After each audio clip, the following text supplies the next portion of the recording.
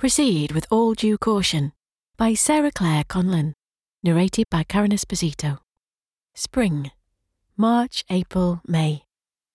And the darkness fell, and the mist rolled in, and the moonrise was shrouded, and the dogs rattled, and the tide turned, and the boats rocked on their moorings, and the boys yawed on their chains, and their bells clanged like churches calling out to congregations across the yawning mouth of the river. Flood tides flow strongly in the Loon and can run at 5 knots on springs. The flooding tide will sweep you eastwards if you're not careful. Keep your wits about you. A bore sometimes surges inland, a tidal wave cresting on the oncoming fresh water, flowing from its Cumbrian source out into the salty Irish Sea. On the flood, a southeasterly current sets out onto the jagged reef of Ploverscar, a rocky outcrop at the entrance of the deep water channel, at the approach to the estuary. At the edge of the world. This rock ledge is where you'll find me. Clamber out over the sandstones, siltstones and mudstones uncovered at low tide and say hello. I'm there all weathers, although I won't take it the wrong way if you choose a fine day. Nobody really wants to be out and about when Boreas is on the bluster. Still, all company is welcome out here at Cockersand. It can be a lonely stretch, especially when Beatrice is back up at the White Dog cottage, tending to young Bob and getting the tea on, and Tom is busy fettling his nets or helping John paint the Loon Wammel ready for the salmon season. Dealing with those clinker boards isn't a 5-minute job. Mind how you go, I've seen my fair share take a tumble on the seaweed slime and slicing shells, sink into the sucking sands. Flashing white every 2 seconds. 53 degrees, 58 minutes. 0.894 seconds north. 002 degrees, 52 minutes, 0.959 seconds west. Initial approach is made from the Loon Deeps at the edge of Morecambe Bay. Various charted drying dangers extend close along the Loon Deep's southern edges.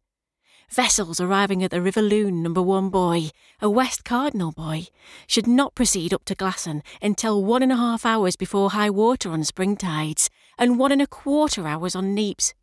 The buoy channel from Ploverscar to Glasson Dock is constantly changing and extreme caution is necessary when pushing upriver. Proceed with all due caution. Do not be surprised if the buoy channel differs from that on the latest Admiralty chart. Mr. Beattie can tell you more about that. He's your man for up-to-date navigational information. On the 5th of March 2016, Mr. Beattie was not consulted. We were building up to the first highest equinoctial spring tide that year, 10.20 metres on the 11th of March, and with super high tides comes super low. It's a combination that can catch folk out, on the water or on the land. Beatrice was laughing her head off when she told me about the fancy sports car that the inflowing sea took for a boat over at Sunderland Point, the windswept peninsula on the Morecambe Bay side of the estuary you can just make out from here. It's called Sunderland for a reason, Beatrice cracked. A sunder means apart, and that tip of rock is cut off from the mainland twice a day when the tide comes in and laps at the villagers' toes. They used to make ropes, sails and anchors at a Sunderland, if you need more clues. Not that she was being mean-spirited. Lighthouse keepers by nature tend to be kind souls, guardians as they are. She was merely noting that some might think they're the most important thing around when they need to take a step back and look at the bigger picture. Here at the water's edge, the picture is huge. A vast panorama extending before our eyes. We often watch mountainous waves whipped up by the howling fury, soaring beyond gale force driving towards us. We hear the dull roaring sound of fear as it fetches our way. We take the brunt of the Irish Sea's might. We brace for impact. These storms are widowmakers, sea defence breakers, gobbling whole gabions of twisted metal and rock, eating the way inland, swallowing up villages, sinking ships, crew and cargo. Cast an eye over those trees, burrowed inland to the shape of an anvil cloud, battered by sea winds, bowing to the east. Britain is more prone to shipwrecks than practically anywhere else on earth, and our stretch of rugged coast has claimed more than its fair share of victims. We feel the might, the weight of water. We spit out the breakish taste from salt crashing into fresh. We smell the invader as it eventually retreats, and we can finally catch the breath we thought we might lose. On the 5th of March, we could breathe easy. It was a day of sunny spells, scattered clouds, a spot of rain in the air around tea time, but nothing to write home about. By no stretch warm. Still early days for the year, but it was a Saturday, and there were plenty of visitors, not least the migrating birds and their entourage of twitchers, who landed at Cockerham Sands, or Cockersons, to pay homage. The little hand had yet to move us forward into British summertime, so the glinting binoculars weren't around for long, and with the moon phase at waning crescent, light was at a minimum once the sun had set, and they flitted off almost as they arrived. A couple of bats went fishing for insects as dusk fell, flickering briefly back and forth like the swifts come May, joining the sand martins already colonising and later making way for the swallows. A fox flashed past. To be honest, there wasn't all that much to report, but it's when it's quiet that you hear things go bump in the night, and, well, that was the night things went bump. As the ornithologist snuck inland, and the changing tide gave the dumpy sanderlings and other remaining shorebirds a window for sleep, I too took a catnap. Those waves, stippling, dappling in the failing light, gentle, slopping, lapping sounds. Soporific. Feeling sleepy. Lulling. A false sense of security. My stones are said to be hewn from the surrounding slab of plover scar, and this particular evening I found out quite a lot about scars. They painted me white above the waterline to stand out against the dark cliffs behind and the darker hills beyond. My light characteristic was made to match, a flash of white every 2 seconds. Mounted on reflectors pointing seaward, the beam can be seen 6 nautical miles off. My focal height is 6 metres above sea level, although the bulk of my conical tower is 8, with twin galleries, a glossy black lantern, and a weather vane up top. Like the cottage, they painted me white, as it's easier to spy come dark, for the ones crossing the strand at low tide to maintain the lights, and for the ones crossing the sea days at a time to deliver goods. None of this seemed to matter that Saturday evening. I was in for a bruising, whether I liked it or not. I've been here since 1847. The rear or high or upper light followed a while after, and we became a team. Leading lights that sailors would line up for safe passage. He was built further up the beach on the foreshore at Cockersund, next to the Abbey Lighthouse Cottage, on Slack Lane, where the Parkinsons, Beatrice and Tom and the boys, took shelter a few years into the tenure. Less likely to suffer from lighthouse keepers syndrome than staying down here with me, or in the tiny rooms at Abbey's base. When electric replaced paraffin, we're talking late 1950s. The lamps didn't need round-the-clock attention, so attendants no longer lived in. Full automation followed, but just for me, on the rocks. The channel had shifted. The top light, my shiny red metal mate, was defunct, deactivated, and eventually demolished. I was alone again, stuck out on a limb, marking this hazard all by myself. I can feel him even now. But I know it's just a ghost, a memory, an itch. Perhaps if Abby had still been there, he could have been some help that night in March. Danger! Beware of fast tides, hidden channels and quicksands. Summer. June, July, August. This summer sun warming my stones is welcome. I've felt off balance since the accident, and I hear the investigations are ongoing, as to, I assume, is the rigmarole around insurance. I feel discombobulated, all at sea. This hasn't happened to me before, although I've heard talk of it.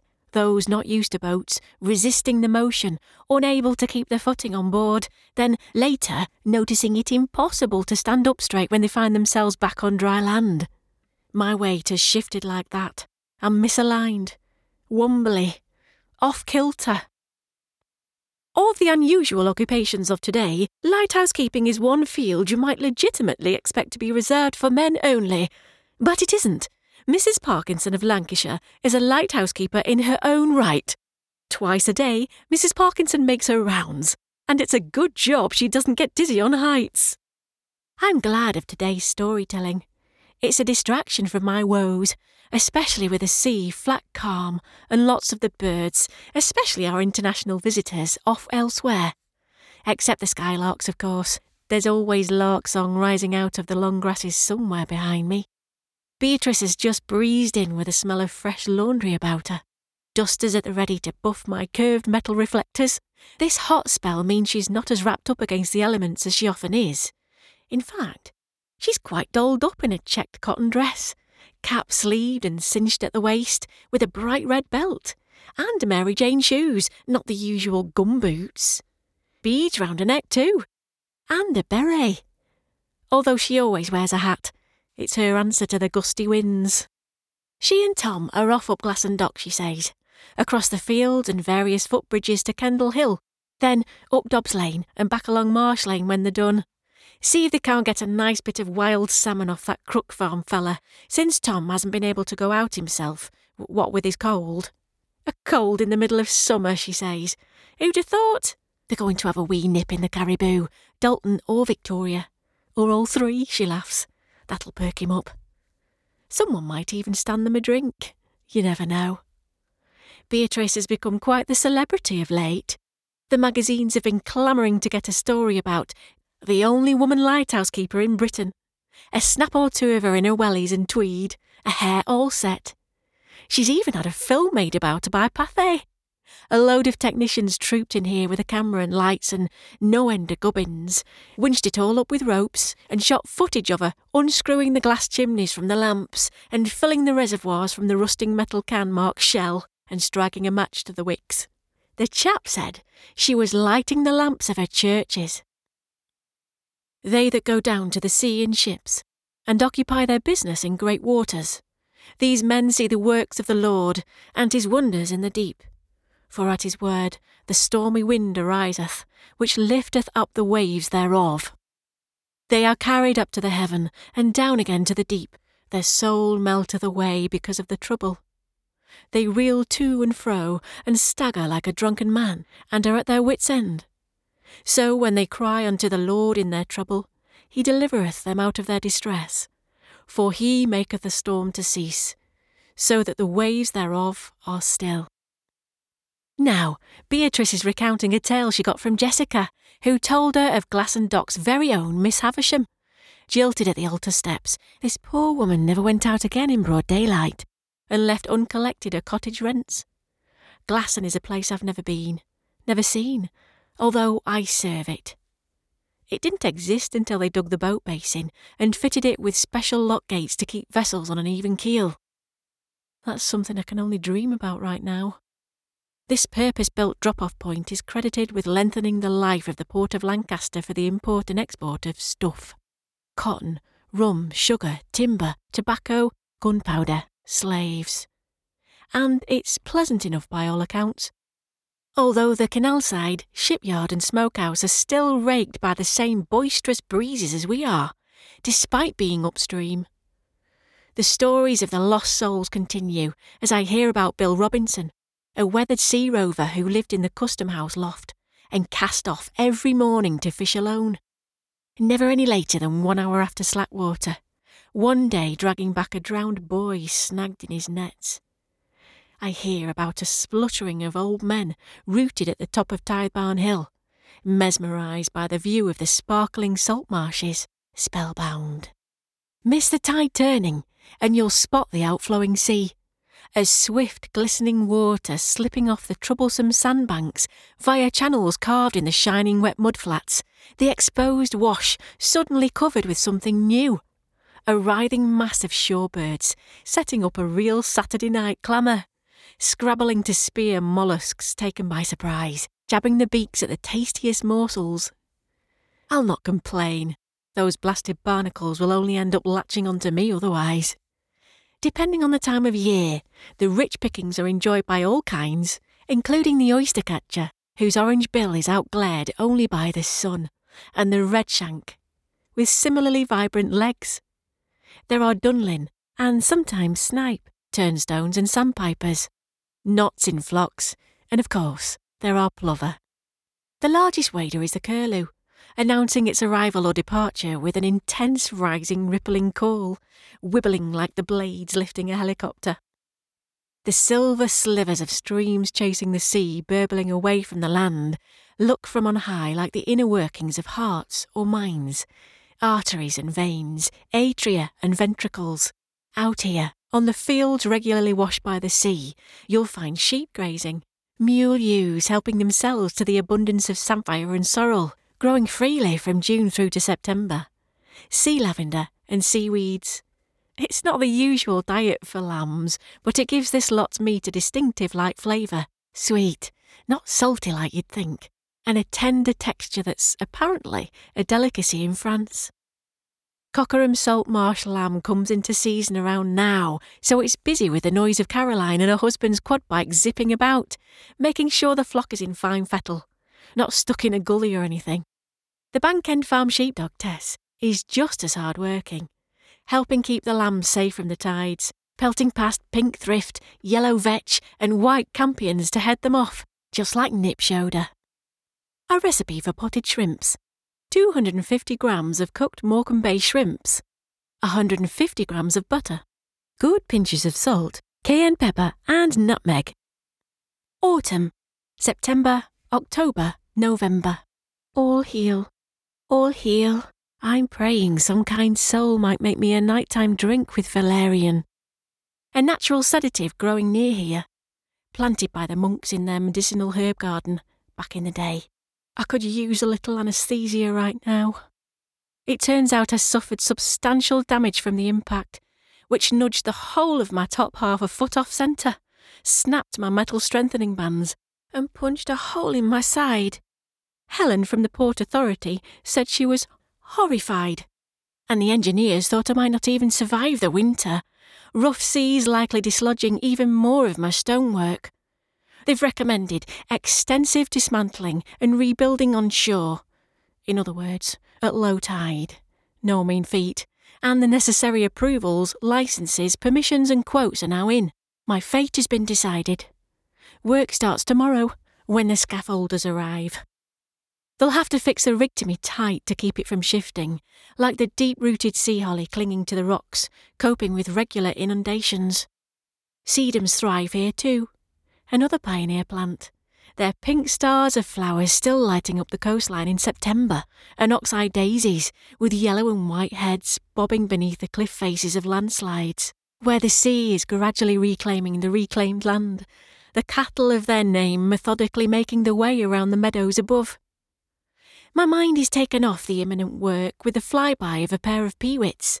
A warning, angry crackle, then a whooping call to match their swooping in circles as they decide on a suitable landing spot beside the old abbey. I don't see them alight, but I'll wager the grazing cows barely bat an eyelid at the incomers, despite their feathery fascinators. They're not an unusual sight, having been nesting on the wet leas all summer. We're all used to their showy headwear, as if they're off to a wedding or Lapwing's day at the races. My own headdress is the centre of attention right now. A crane has been installed to take me apart, piece by piece. It's a delicate exercise. The tides and the weather and the daylight hours have to be right. First to go is my cast iron lantern. Off with his head! I've been struck by lightning, of course I have, so I'm expecting a cracking headache. Lifted, swung round and gently placed on the beach. That bit of me is left high and dry before being hoisted onto a low loader. Bound for restoration in Cumbria.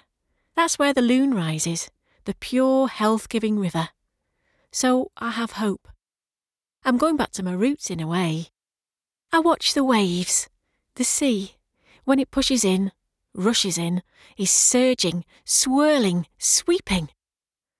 On springs it can bring one of the bay's 3 bores, powering in, bombing it, going at a proper rate of knots. We make a fuss about the tides being tricksters, but it's not so bad if you know what you're doing. And they do have their advantages. The fishing, for one. Thomas maintains the Viking technique of half netting. Half meaning open sea in Old Norse, I heard him telling young Bob. The time for this is on an ebb tide, offering a window of at most 3 hours twice a day, one of them the middle of the night, and not permitted on weekends. As the sea rushes away from the land, the half-netters wade out into the river. Margaret, the only female half-netter in the country, included. She told Natasha from the newspaper about being entranced by the bright green bioluminescence in the water. At night, the stars just shower down because there's no light pollution. It's really tranquil. And on a good, clear, dark night, when it's been dry and the water's very salty, this place becomes a magical fairyland, transformed by phosphorescence. They look almost biblical, with the 18-foot-long wooden beam resting on the shoulders. Generations-old local knowledge picks the spot where they lower their giant butterfly net into the current and let the 2 pockets, or pokes, stream out towards the sea. The fisherman, or fisherwoman, stands behind the net, thigh-deep, waist-deep, chest-deep in water, grasping the central of 3 upright poles and waiting for the wild salmon and sea trout that have run upstream on the filling tide to turn back once they meet the cold flow of the river. You might see a wake in the water from a big fish, and when one swims into a poke, the half-netter tilts the pole backwards to scoop the frame up, snagging the fish, tying the catch there until returning to shore once the catch is over. The entire process is like seamless choreography. In the old days, before the Parkinsons, back with the rabies, another way of catching fish was with a bog trap, built on the beach, where not just salmon and trout, but also mullet, plaice and codling would be stranded on the ebb behind a barrier of willow or hazel panels fixed between wooden stanchions. On the morning tide of new moon and full, the catch would be claimed by the local clergy as a kind of tax, and this gave it the moniker Vicar's Tide. I still remember Francis Raby, the first keeper, bemoaning the Vicar's Tide. "I've mouths to feed," he used to complain to his son Henry. "I'm only on £25 a year." Still, Francis took advantage of the shrimping, cockling and mussling around and about come autumn, earning a bit of extra cash by weaving baskets for the shellfish gatherers. Henry, meanwhile, was unperturbed, following in his father's footsteps and even passing the lights on to his own son Dick and Dick's younger sister, Janet. "The sea washes away the ills of men," is a phrase I once heard, and I wonder if the skipper of the cargo vessel that hit me back in March has been doused in enough brine to come back up clean, conscience clear. Unprecedented was the word Helen used. She'd never heard of a ship hitting a lighthouse, ever. I suppose us Lancastrians are writing world history again. I still don't know what actually happened. I'm in the dark, you might say, and not just because my lantern's been removed. All I know is I'm thankful the ship, though large, was at least light. If she'd been at a Plimsoll line, carrying the port's maximum deadweight load of just shy of 4,000 tons, I doubt we'd be having this conversation. That's the scar of Plover Scarbox ticked. Meanwhile, I could do worse than be named after the adaptable plover. Clever little birds they are, with eggs camouflaged to resemble the pebbles on which they are laid, and a knack of feigning injury should the nest come under threat, running the opposite way, trailing a wing and calling loudly to tempt predators after them. I can see a couple now, luring prey to the surface of the wash by tapping their feet to mimic raindrops, while their other feathered friends are just turning over mermaids' purses strewn along the high water mark and picking through the fisherman's soap. Those polystyrene egg clouds born of the common whelk. I can also see white, hairy, fairy-like fluff bobbing up and down and up, before disappearing abruptly as snacks for fish or taking on water and slowly submerging. The reed mace, or bulrushes as Beatrice calls them, have gone to seed, and the mini parachutes are now carried by the breeze from the horse paddock up onto the shore path, over the kissing gates, down past the splash zone to the waves. The lucky ones make landfall further along the coast, perhaps even take up residency, like the namesake of Sunderland's Cotton Tree Cottage, which sprouted to 50 foot, right there where it had disembarked from its transatlantic travels some 200 years before. It was toppled on New Year's Day in one of our famous storms. Welcome to the Lancashire coast. Wrecked with a cargo of lace, laden with peas, with red and black flannel, with silk, with flour and lard. Wrecked, carrying a cargo of palm oil and seed, of cotton, of copper ore, of mugs, sheep and treacle, of cotton, fruit and meat. Winter. December, January, February. Winter sees an upsurge in wildlife, with widgeons joining shelducks, swans and geese checking out the salt marshes and mud flats for eelgrass, as well as insects, molluscs and other small invertebrates on the menu at low tide. 6 hours apart, field voles, also hunting the water's edge, are forced to rush landwards to escape the rising tide, in turn attracting short-eared owls and hen harriers. Bigger mammals include fallow deer swimming the river, where otters and seals are sometimes spotted. Coastal populations of meadow pipits, linnets and our regulars, the skylarks, swell in winter as they escape the worst of the weather on upland heaths and high moorlands. It gets like a holiday resort for birds round here at this time of year, like Blackpool back in the day. In storm conditions, the sea is heaving, the winds battering, the waves thundering, the boats, any unfortunate enough to be caught up in it, rolling, tossed about on the boiling waters. A fair wind can change rapidly to a squall, mark my words. A blunk can take hold quite suddenly. Every time a storm hits, it is now given a name, and, a few days after the collision, all and sundry were talking about the weather that blew up out of nowhere, so wasn't honoured in advance. The storm with no name. I shrugged, that it was like the ship with no name that bounced off and went on its way. And now we are back in the eye of storm season. Not exactly ideal for the delicate process of taking a lighthouse apart stone by stone and putting it back together, piece by piece, like an immense jigsaw puzzle. Out here, on their scaffolding, the Maryport men are slashed by winds, thrashed by the same waves heard crashing the shingle, slapped by horizontal rain, snapped by hailstones. The seaward stone wall of Abbey Lighthouse Cottage has its own kink for bracing against severe gale force 9, storm force 10, violent storm 11, hurricane 12. Very high waves with long overhanging crests. The resulting foam, in great patches, is blown in dense white streaks along the direction of the wind. On the whole, the surface of the sea takes on a white appearance. The tumbling of the sea becomes heavy and shock-like. Visibility affected. Seldom experienced inland. Trees uprooted. Considerable structural damage occurs. In December, the beach is littered with debris. My white stones are scattered along the shore, like the bones of the monks when the graves in the Cockasand Abbey burial ground were claimed by the waves, and their contents washed back up some days later.